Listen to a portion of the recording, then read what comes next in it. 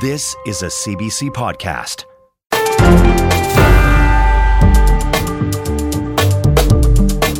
Hi there, I'm David Cochran, and this is the Power and Politics podcast for February 12th. Canada's Auditor General delivers a damning report saying the final cost of the federal government's ArriveCan app is impossible to determine.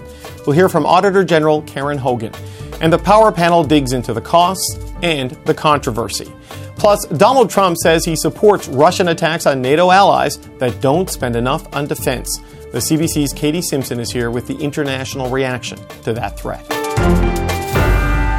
We begin today with the controversy surrounding the federal government's ArriveCan app. A new report from Canada's Auditor General has flagged serious issues in the development of the app. It highlighted government agencies repeatedly failed to follow good management practices in the contracting, development, and implementation of the app. There was a lack of testing for app updates, which at one point resulted in 10,000 travelers being wrongly instructed to quarantine. And the total cost of the app is impossible to determine because of poor financial record keeping. The ArriveCan app was launched in April 2020 as a way to manage travel and quarantine during the COVID-19 pandemic. But critics said the app was confusing and frustrating, and according to the Auditor General, that confusion cost millions of dollars. Karen Hogan is the Auditor General, and she joins me now. Ms. Hogan, thank you for joining us today. Hi, thank you for having me. Your report is filled with criticism about the way this app was managed and how the contracts were awarded. You may not be able to answer this because of the deficiencies in the actual record keeping that you highlighted, but where exactly did this situation go so wrong? I would tell you that what we found is that the confusion started early on at the start of the pandemic when the Canada Border Services Agency and the Public Health Agency of Canada didn't set out an agreement between the two of them to know who would be responsible for the development and the implementation of the ArriveCan application. And in that sort of accountability void, neither party put into place what I would say are sort of fundamental best practices when it comes to project management. So things as simple as an objective and goal for a project and then having a budget. It's really difficult to manage to a budget when you don't have a budget. And so that would have been the start of it. And then this disregard for some of the most basic elements when it comes to procurement processes, maintaining financial records, and contracting continued throughout the development and application of the application. Okay, so there was no sort of alignment between the key departments and no clear overarching blueprint or a plan from the beginning. There's been a lot of talk about the situation, this being in the pandemic, and that has played a role in how government did a lot of its spending. But from what you've seen, do the problems with the ArriveCan app, were they typical for what government was doing at the time, or were they exceptional even under those circumstances? So I do want to acknowledge that this was happening at a time that was confusing and uncertain for so many, that if you put yourself back into March and April of 2020, it's sometimes hard to do. But the Public Service was asked to respond quickly and act swiftly to support Canadians. And at the time, the Secretary of the Treasury Board gave the Public Service that flexibility and said, in order to act quickly, don't worry about all of the rules or all of the hoops that you would normally jump through when you have to issue contracts, for example. But it was very clear that the Public Service was expected to continue to document that they made decisions with due regard for the use of public funds and that they could be answerable for the decisions they made, and that was missing. So an emergency is not a reason to throw all the rules out of the window. Okay, I want to get to a little bit more on the accountability stuff in just a second, but first I want to talk about the price. I mean, when this was initially announced, I believe the Prime Minister said that the initial cost for this app would be around $80,000. Now, you're not going to get cloud management and call centers and all of the levels of support for this sort of thing for $80,000, but you've got it at $59.5 million, potentially higher. What would have been a reasonable price for a project like this, for an app with all of the other requirements to make it work? So that's a difficult question to answer. You could probably do that here with hindsight and look back and say, gee, this would have been really simple. But you have to remember that there were so many different changes to the rules and expectations at the border. So imagine at the beginning, it was just about having a quarantine plan. Then it became providing proof that you had been vaccinated. Then it was testing before you arrived, when you arrived, after you arrived. So all of those changes made matters more complicated. At the beginning, this was about digitizing a form to help speed up the collection of information at the border, but it really became so much more when you think about protecting people's private information, when you think about bilingualism, the security that's needed around such an app, and the linkages with other apps that were out there. So it's hard to put a price tag, but it's clear that the financial records were not properly maintained, and it's difficult to know the exact cost of the ArriveCan application. Okay, so we have a price tag that is, high, and it's unclear exactly why it ended up going there. Because as you point out, Auditor General, the IT staffing firm GT Strategies, which was at the center of this and which is under some scrutiny right now, it was involved in drafting contracts that it was able to get. Is this situation so difficult because of GC Strategies, because it was picked and given so much control over the process? Is the outside consultant so central to these problems? So what we found was that there was a prolonged dependency on third-party contractors, not just on GC Strategies, and that prolonged dependency really increased the dollar value paid for the application, which is one of the reasons why we concluded that the public service didn't get the best value for money for Canadians when it came to this application. Now, the matter you're raising about GC Strategies being involved in setting some of the requirements for a competitive contract should not have happened. The Canada Border Service Agency gave an advantage to a vendor that other vendors did not have. And that shouldn't happen. And our recommendation was clear that they should ensure it doesn't happen again.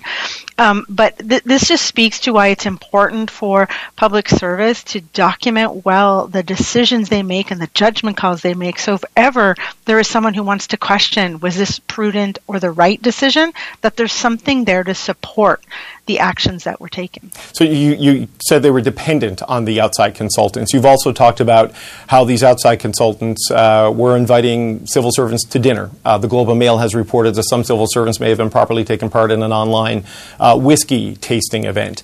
I know you didn't investigate these because these are already being looked into by, say, the RCMP and others.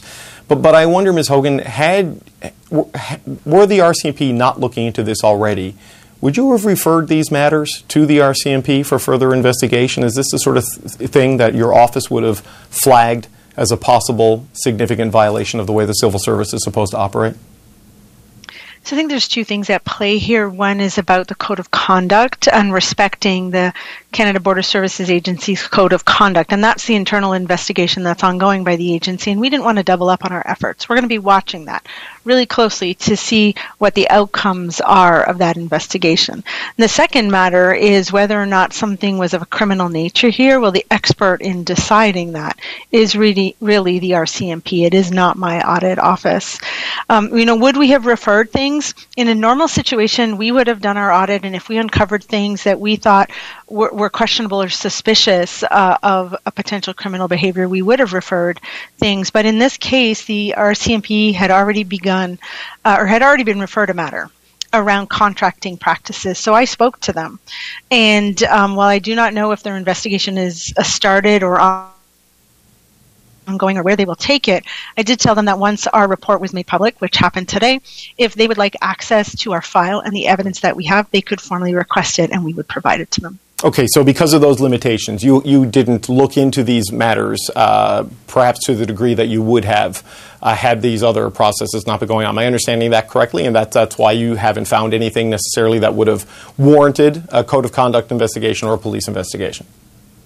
Absolutely. We didn't want to compromise the ongoing internal investigation nor get in the way of a potential investigation by the RCMP. But we will keep a close eye on that internal one to see where that ends up. And we can always decide that we would like to do more work if we're not satisfied with where that went or the responses that come out of that internal investigation. What was the government's role in oversight here, Ms. Hogan, in terms of, I know this was a CBSA app, but Was procurement involved in, approving the increases and the extra contracts? Would Treasury Board, Privy Council, the PMO, any of the other departments have noticed this or been consulted on this or been asked for approval as this work just grew and grew and grew and the costs kept increasing?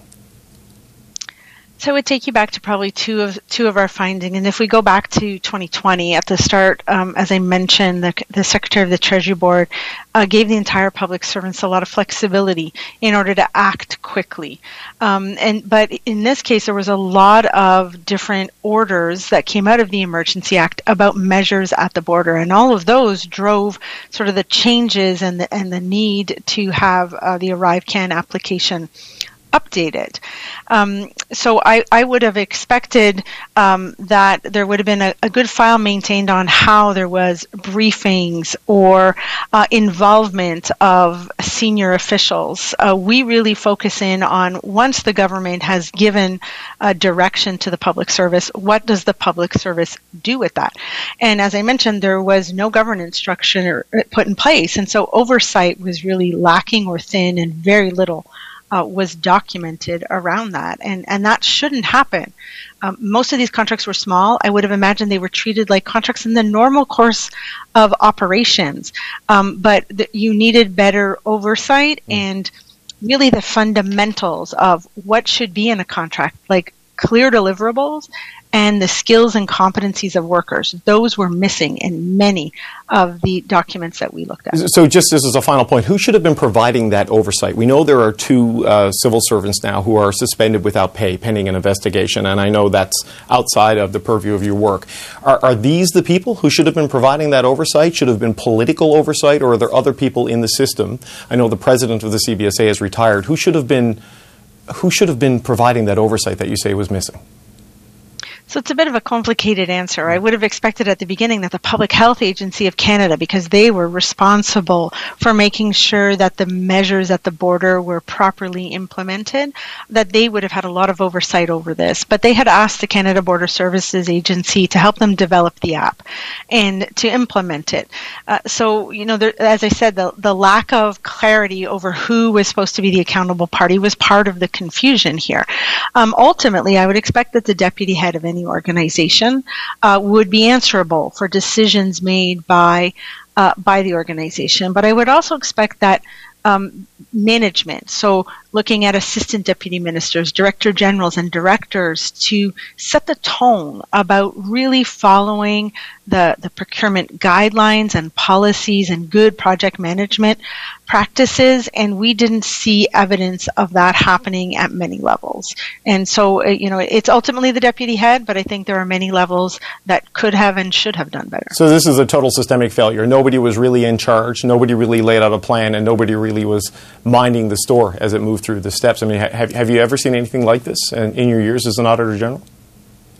So I've looked at many contracts throughout the pandemic, and while we always find few opportunities for improvement, in here it is a bit of a head scratcher about the glaring disregard for some of the most basic rules when it comes to financial management, contracting, and just project management in general. Auditor General Karen Hogan, thank you so much for your time today. Thank you. Well, not surprisingly, opposition leaders pounced on the Liberals for their role in this ArriveCan controversy. He wants to hold someone to account for the Arrive scam. Why not hold the one person who had the authority to create the Arrive scam and who had the authority to stop the Arrive scam, and that's the Prime Minister of Canada. Well, let's talk about the garbage decisions of this Liberal government. The Auditor General found that the Liberals wasted $60 million on an app, the ArriveCan app, that no one uses and doesn't work, all at a time when Canadians are struggling with their groceries and their rent. I'm joined now by Charles Sousa. He's the Parliamentary Secretary to the Minister of Public Services and Procurement. Thank you for coming in today, sir. Thank you, David. You heard Jagmeet Singh call this a garbage decision by your government. You heard the Auditor General call it a head-scratcher. What's your reaction to this report? Listen, we appreciate the Auditor General's report. We appreciate the work that's being done internally and the work that we've been doing throughout committees over the last number of months. We have concerns, and we are just as angry as anyone in terms of the processes that were not taken, that are appropriate in a procurement process. We also recognize that during the urgency of the pandemic and so much was happening and so much directions were taken to try to protect the border and the crossing of the border and the trade and all the other elements that come with that. But no, we welcome the recommendations. They've been implemented, most of them, and they're still ongoing. The pandemic has been used as sort of an explanation or an excuse for this, depending on how you want to describe it. But the Auditor General made pretty clear there are basic things that just didn't get done here. This isn't like CERB where it had to be rushed out the door, and there was an expectation that some people would sign up for it who didn't qualify for it and didn't need it. This is the government's own people in two big departments not doing their job. And that's why we also have addressed this with the RCMP, and we took those extra steps. But you're absolutely right. I mean, there is no excuse for when things falter. We recognize that there was a lot of demands being placed upon the bureaucrats in order to get things done. But no, we've actually taken extra steps with the accountability measures. Recognize, too, there's over 10,000 contracts that are done by the government. So this component that was done in expeditiously were the ones that we're addressing. And there's a lot of misunderstanding as to how much was actually spent. So that is a concern to us, for sure. Well, we don't know how much was actually spent, right? I know the initial price tag was $80,000. Now, I know that's the development phase. And to have cloud servicing and protection of privacy, it was going to grow from there. But what is your sense, as someone who's on the committee studying this and as a parliamentary secretary to the procurement minister, what this should have cost as opposed to what it may have cost? That's an excellent question. And when we look at it, what would it cost had we not done it, is even worse. It was billions of dollars at stake. And of course, there was some paper transactions and other things that were being used that would never have been able to accommodate the need that was relevant for both health issues and cross-border trade issues. The Auditor General also recognizes that it was about $12 million, and really, there's misunderstanding. Are those really ArriveCan or not? So there's questionable issues, and the reason she's questioning it and suggesting, well, let's going to put all in ArriveCan, is because you can't distinguish between those that are ongoing elements of beyond ArriveCan, like the $6 million that's been issued for immigration, and an additional $6 million for other activities beyond ArriveCan. But the application and the work that was done for ArriveCan were essential, obviously, for the protection of individuals and the trade and the cross-border. Well, 10,000 people were improperly quarantined. There is this controversy around consultants who were involved in awarding themselves essentially contracts by setting the terms of the contracting and then inviting the people they were doing the contracts with to whiskey tastings and dinners which were not disclosed. I mean, I appreciate that it's essential to have greater regulation of the border. But when the people making these decisions in the department are going to dinner and getting liquor from the people they're doing business with, like, that is not essential in any way. So, David, we had those discussions around the committee work as well. Yeah. I mean, we asked the witnesses directly in terms of were they being conflicted? Were there activities engaged that was providing preferential treatment to certain contractors? Remember now, the process of contracting and subcontracting in procurement is evident throughout industries, throughout governments, throughout the previous Conservative government. In fact, the same player who we're talking about from GC Strategy, the same individual, was one of the major players from the Conservative government days as well. But that doesn't excuse the activity that took place. What is important, the Auditor General made clear, is that no one got paid for work not done. Like, that's clear. The Ombudsman made that very clear as well. Well, there was a question of whether they did as much of the work as they should have. There are still questions on the remittances there. But the alternative was that there was no one to do the job. That was the issue. We didn't have the resources or the skill set within government to proceed to do the ArriveCan application that was needed at the time. And she recognized that as well. Okay, I get that you may not have app developers and people like that in government, but you do have administrators who are supposed to administrate contracts and have backgrounds of that. And this is where the failing is. She's not necessarily criticizing the IT work. It's the paperwork and the processes. We totally acknowledge that, and we've recognized that. That's why we've taken the steps internally to correct them. And she's appropriate. Those appropriate issues that was revealed, and we accept that. So you were a Minister of Finance in the Ontario government.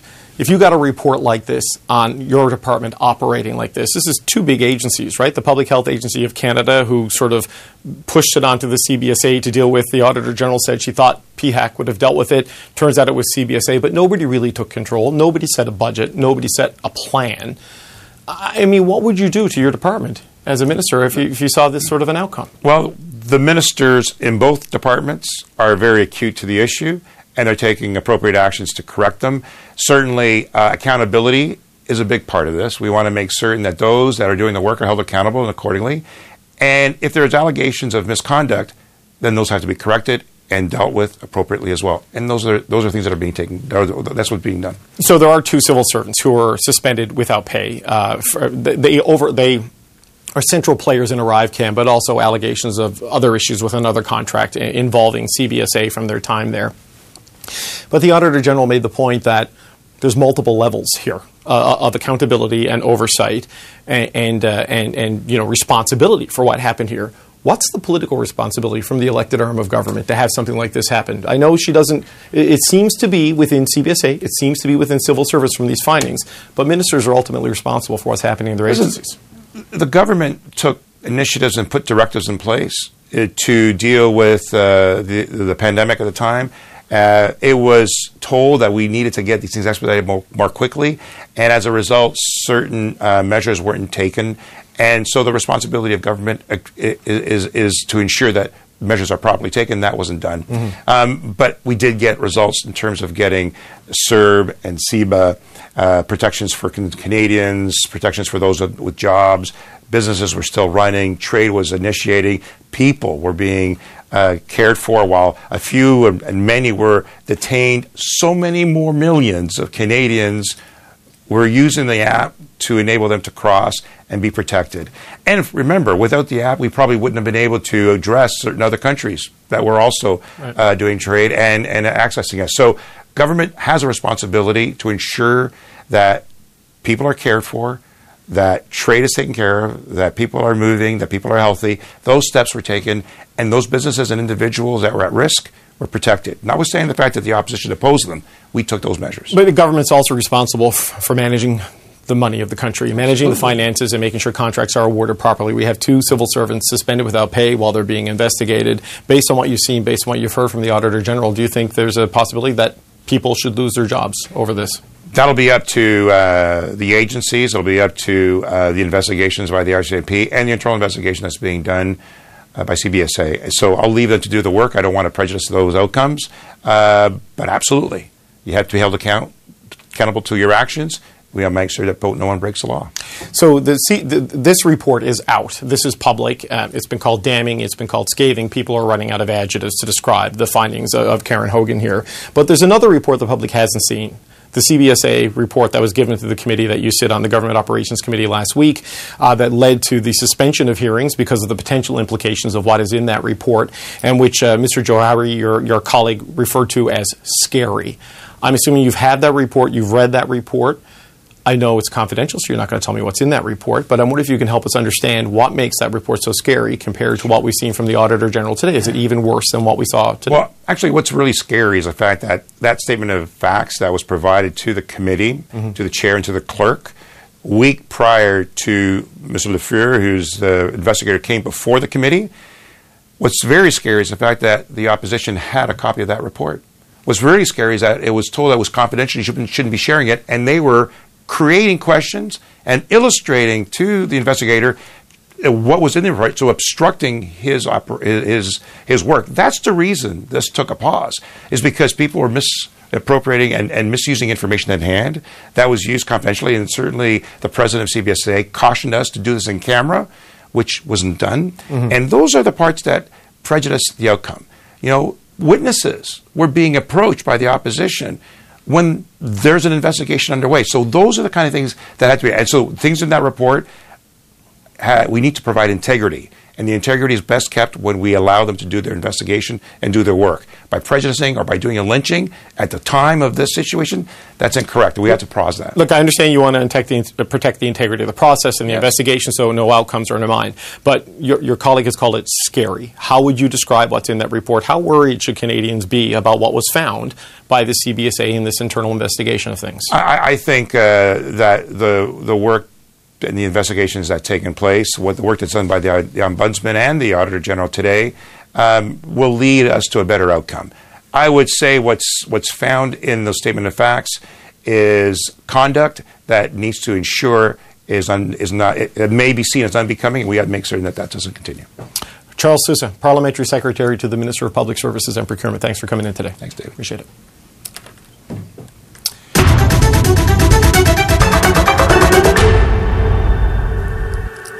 Some breaking news to bring you now out of Washington. Donald Trump is asking the Supreme Court to halt his election interference trial, arguing he has presidential immunity. The CBC's Katie Simpson joins us now. So, Katie, this appeal was just filed last hour. What can you tell us? This has to do with Donald Trump's trial around allegations he tried to subvert the 2020 election, efforts to overturn the results. Of course, Joe Biden won the 2020 vote in a free and fair election.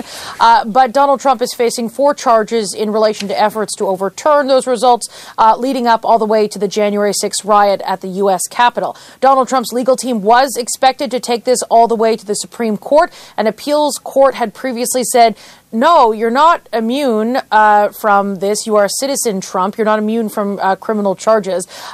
Basically, Trump's legal team had argued, look, the alleged crimes took place while Donald Trump was still the president, and therefore they are official duties.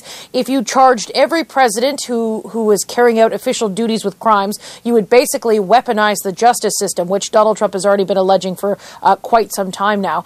But an appeals court turned that down, and Donald Trump is appealing it to the Supreme Court. Now, while the Supreme Court is going to determine which way this is going to go, one thing that's a very good thing for Donald Trump's reelection campaign and good from the perspective of his legal team is that they are trying to delay this trial. Originally, it was supposed to start in early March, but that is now on hold. We don't have a new sort of date as to when it's going to kick off here in Washington, D.C., right basically across the street from the U.S. Capitol, by the way. It's quite the juxtaposition there, a reminder of what happened. But this is likely going to delay things further as the Supreme Court will take its Supreme Court sweet time. Okay, the location of that is an interesting little detail there, Katie. Okay, so turning to other Trump news, and there seems to be no shortage of it, he's also drawing international criticism. After saying this weekend at a campaign rally, he said this about NATO and some of its members. One of the presidents of a big country stood up and said, well, sir, if we don't pay and we're attacked by Russia, will you protect us? I said, you didn't pay? You're delinquent? He said, yes, let's say that happened. No, I would not protect you. In fact, I would encourage them to do whatever the hell they want. You got to pay. Okay, Katie, that's quite the thing. Tell us about the international reaction to that comment.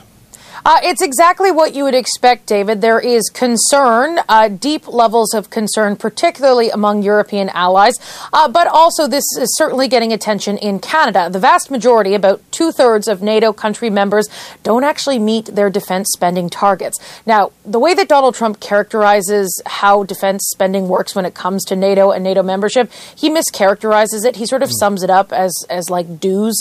It doesn't work like that. All of these countries agree they pledge to spend 2% of their GDP on defense spending. Canada falls short of that and is not going to get close to that. Even though there have been increases in spending, but a number of our colleagues in Ottawa today pressed Bill Blair about whether Canada should be concerned about what Trump is saying, given Canada's reliance on the United States for defense, not just through NATO, but just defense in terms of the relationship between countries, that cross-border relationship. Bill Blair, the Minister of Defense, brushed it off as campaign talk.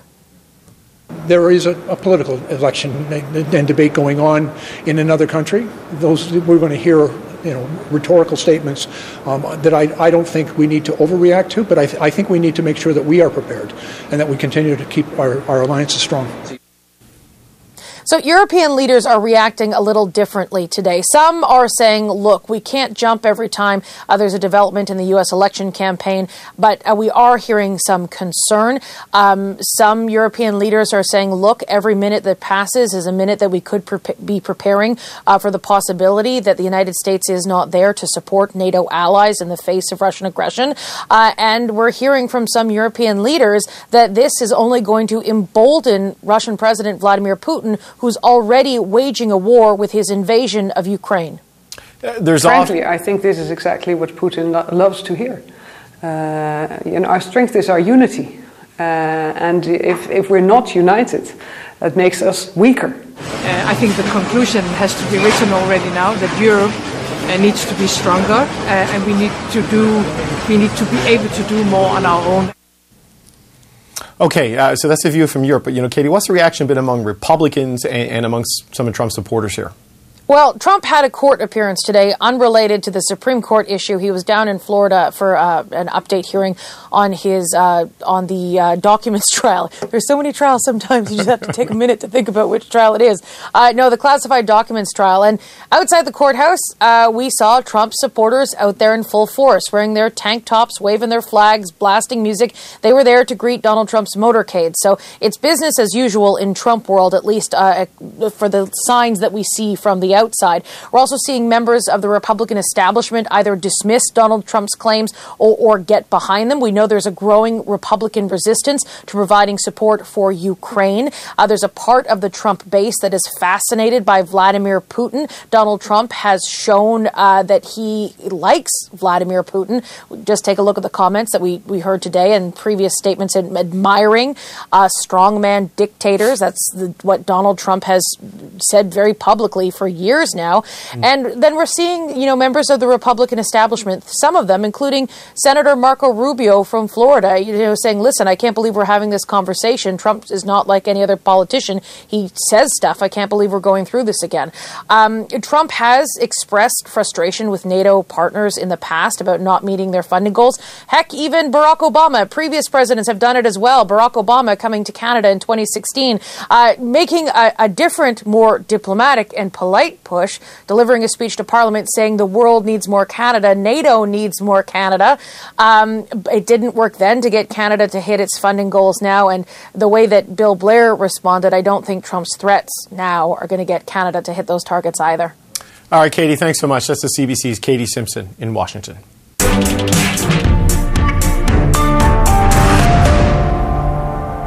Canada's Auditor General has released a scathing report on the development of the ArriveCan app during the pandemic. We didn't find records to accurately show how much was spent on what, who did the work, or how and why contracting decisions were made. This is probably some of the worst financial record keeping that I've seen. The federal government launched the app in April 2020. It was a way to manage travel during the COVID-19 pandemic. Its initial price tag was just $80,000, but the cost of the app soared to more than $59 million. It drew a lot of complaints from travelers and the airline industry, as critics said the app was confusing and frustrating, causing delays getting into Canada. Then, in 2022, a glitch sent more than 10,000 people erroneous messages saying they needed to quarantine. But the biggest controversy came from a Globe and Mail story on how the app was built. It found the government contracted the work to a two-person firm, and that firm subcontracted the work to 6 other companies. Now, questions about who's responsible for the ArriveCan controversy drove debate in the House of Commons today. This was a government program we warned wasn't needed, wouldn't work, and now we know it went 750 times over budgets. Won't the Prime Minister admit the app is just like him, not worth the cost? Why are the Liberals so obsessed with making rich consultants richer? Anybody who did not follow the contracting rules, Mr. Speaker, will be held to account. All right, we're going to discuss all of this with the Monday Power Panel. Lisa Raitt is a former Conservative cabinet minister. Brad Levine is a former communications director for the NDP. And here with me in the studio, Vandana Katar is a former advisor to Prime Minister Justin Trudeau. And Rob Russo is the former CBC parliamentary bureau chief. All right, gang, a lot to talk about there. Rob, let's start with you. You know, the Auditor General made a point of saying just because you're in an emergency, it doesn't mean you can cut every corner. And what she found here, and what we don't know yet, that the CBSA internal report and the RCMP have, promises to create a very poor picture of what happened with ArriveCan. Yeah, here's where the position that the government's in today. They're faced between a choice of admitting incompetence or facing the potential of corruption. That's their choice. Where they and the best choice they have right now is admitting that there was incompetence. That's a bad day for any government. It's a bad day in particular for a government that is trying to roll out some national cost-shared programs. It raises questions and has a corrosive effect on whether or not they're competent enough to have those questions. And it also, quite frankly, raises questions about what else might have happened when there are a couple of or several $100 billion spent in an emergency fashion. What else might be out there? I've always thought that it would be a healthy thing for Canada to do, to have an inquiry on the government's response to the pandemic. Not because necessarily we're going to look for more of these. There probably will be more of these. But this is another reason for having that. When you spend several $100 billion, you want to know whether or not you got value for money and whether or not you're prepared for the next time something like this happens. I think that would be a worthy thing for the opposition to call for. Right. So Vandana, the big programs in the pandemic were, income supports, broad application things, and there were problems with that. And the government announced with CERB, we know there's going to be some problems here right off the bat. This is different, though. Mm-hmm. This is individuals who have to administer contracts. Some of them who are being invited to dinners and whiskey tastings, now on suspension without pay. Outside consultants being involved in the drafting of the bidding terms for contracts that they later won. None of this speaks well of how CBSA or PHAC were running things on this one. Well, that's exactly it. I mean, this is, it's really unfortunate to find all this mismanagement, at the time, especially during such a critical time in the country. There was a global pandemic. The government's trying to take care of things on a number of fronts, support people if really possible. In, the face of calls by, opposition members and conservatives across about, should we close borders? Who should close borders? This was meant to be a solution for that and to make sure that people had pre-clearance, that people are vaccinated and protect their own citizens. So it is unfortunate that it has come through. I know that the head of CBSA has said they've implemented also a number of measures already, and I assume that they're going to comply with whatever the AG has said, but it doesn't look good overall, and it just shows poorly that the government was there at a time when Canadians need the most, and the public server has to answer to that. So Lisa, we asked the Auditor General in our interview, and she was asked several times today about where sort of the accountability for this lies, and her answers kind of kept it within the bureaucracy of the CBSA in particular. Obviously, we're seeing the Conservatives trying to pin it on Justin Trudeau, as they do with everything that goes wrong.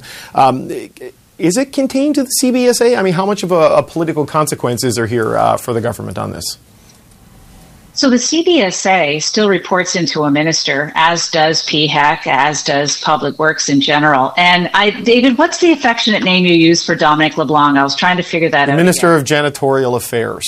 That's his job. Yeah, well, basically. I think there are 3 ministers who should be very grateful that Dominic LeBlanc is going to be handling the questions on their behalves, because this should be a very hot seat for all of them. It's Minister of Public Works, Minister of Health, and Minister of Public Safety. All had responsibility to ensure that something like this was contracted properly, was properly rolled out, and actually didn't make mistakes like the one that they did make. And all 3 of them should be appearing at committee explaining what role they had. Where are the deputy ministers in all of this? I don't know about an inquiry that Rob talks about. I think that does make sense. Separate and apart from that, I really would like to understand from the ministers why they felt it would be okay not to, I guess, manage this particular aspect of procurement, which they should have known was going to be fraught with difficulties. Did we learn nothing from Phoenix? Yes, but Brad, I wonder, and I am not in any way trying to minimize $60 million, but compared to all the other money that was flying around in COVID, this was a pretty small bit of it, though the app itself was an important project in terms of the function it was supposed to provide. So why wasn't that, do you think, given a greater level of oversight than what we've seen here? It seems to have been sort of, left without direction, without a budget, without planning for CBSA to handle, and here we are today with this giant mess. Well, it's not just the absence of plans and receipts that the auditor revealed today. Anytime a vendor is invited to give the scope of what will inevitably be the award, that is the contract to go to, that doesn't pass muster irrespective if we're in a pandemic or not. It's like all of the fundamentals that are in place. We have a very mature civil service, peace, order, and good government. We should be proud, by and large, of our institution. That is, ensuring that programs get implemented properly. We're not a third world nation who's still struggling to get programs off. But this, and what the auditor said today, was that there's no new reasons for new rules because the existing rules weren't followed. And in fact, she said in a report that she doesn't even know where some of the money went to. So it was a complete collapse of the federal civil service here. So yes, should ministers be responsible? I completely agree with Lisa. We have a ministerial responsible form of government in this country, and there has to be where the buck stops, and that's with the elected officials. But fundamentally, this civil service cratered, and the question becomes, unless somebody's taken a task, and it's more than just a couple of guys who are on unpaid leave right now, there needs to be some heads rolled here, because there was tens of millions of dollars that we don't know where it went to, and that's fundamentally at the core today. Incompetence versus corruption. I would say that would be a good day if Canadians render what happened here incompetent versus corrupt, because I think most Canadians are going to be 50-50. Chiefs, 49ers. I think a lot of Canadians are going to be sitting on the fence on this one. It could be either or. Okay, we have to cut Brad's mic for the rest of the segment. He's just triggering me about the Super Bowl loss. But Rob, look, it's never good for a sitting government when the opposition incredibly put the word scam at the end of something else, and this is what they've been able to do with ArriveCan. Has become ArriveScam. The RCMP is investigating the cast of characters who were involved with this, but also another contract that has raised some concerns. And, we had Charles Sousa on earlier. His committee, the Government Operations Committee, has been handed a report by the CBSA, their internal review of things, that one of the Liberal MPs on the committee called scary. Right. So it sounds like there's a whole lot more waiting to come out on this thing that is going to make a bad day a worse day down the road. If there was one thing that was disappointing about Karen Hogan's report, and it might not be her fault, but it was frustrating to not have answers to a whole bunch of things. For instance, who hired GC Strategies? CBSA apparently said that they didn't do it. How did it get hired? How did this small firm get hired for this big job? There are a lot of questions. Hopefully that comes out in the review that's being done by other people, including the review that's being done by the RCMP. Mm-hmm. That, if I was a Liberal, that would be the report that I would be fearing most. Some of us are old enough to remember around this time in the Jean Chrétien regime, right? 9 or 10 years in, the sponsorship scandal came out. So far, this is not the sponsorship scandal, but the question of the RCMP hanging over the Liberal government brings it into that realm. At the end of a long time, Liberal government, problems came in, and it proved to be near fatal. Yeah, Antonio Utano is the person who signed it.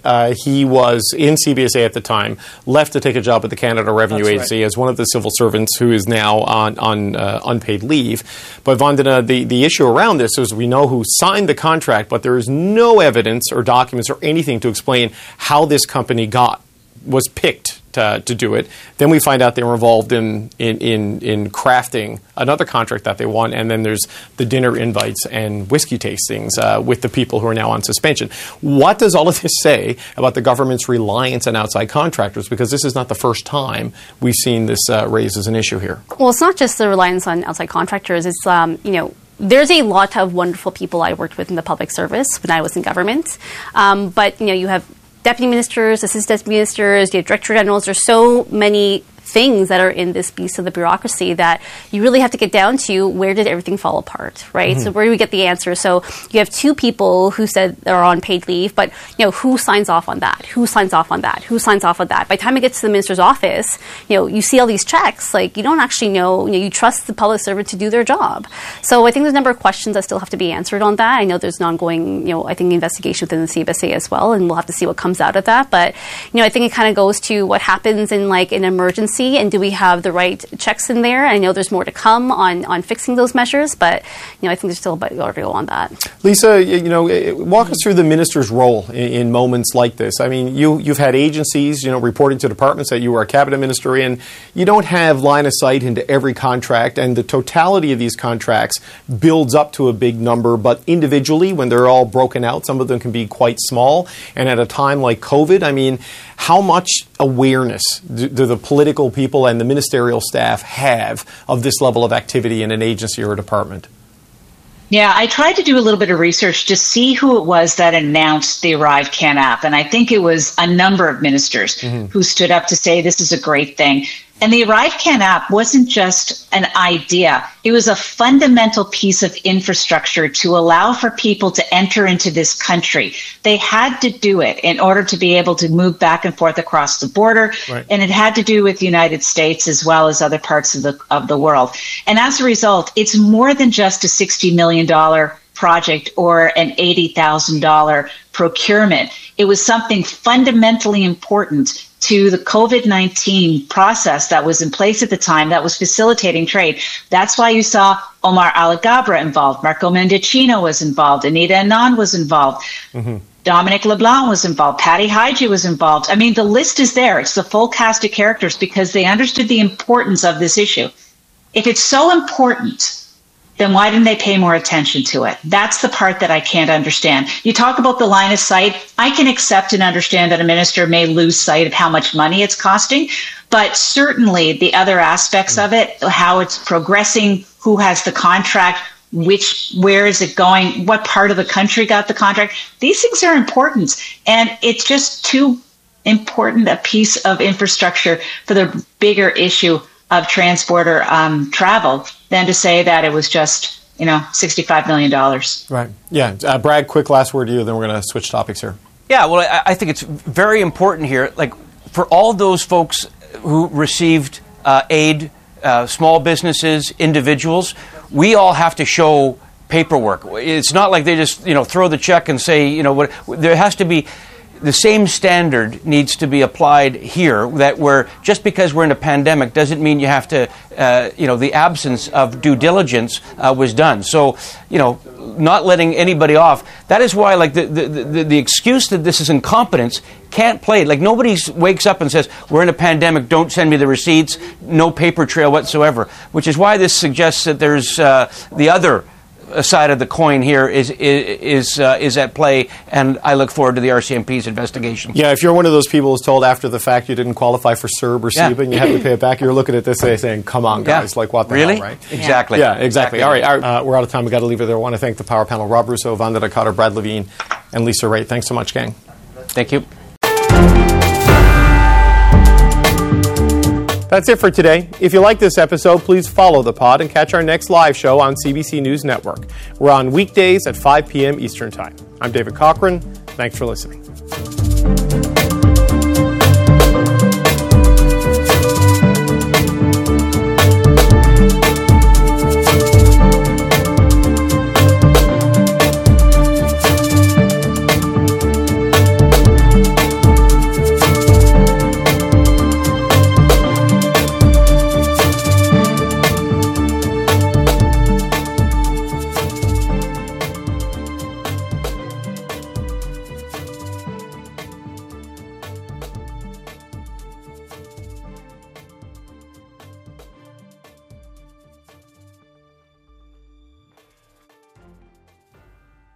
For more CBC podcasts, go to cbc.ca/podcasts.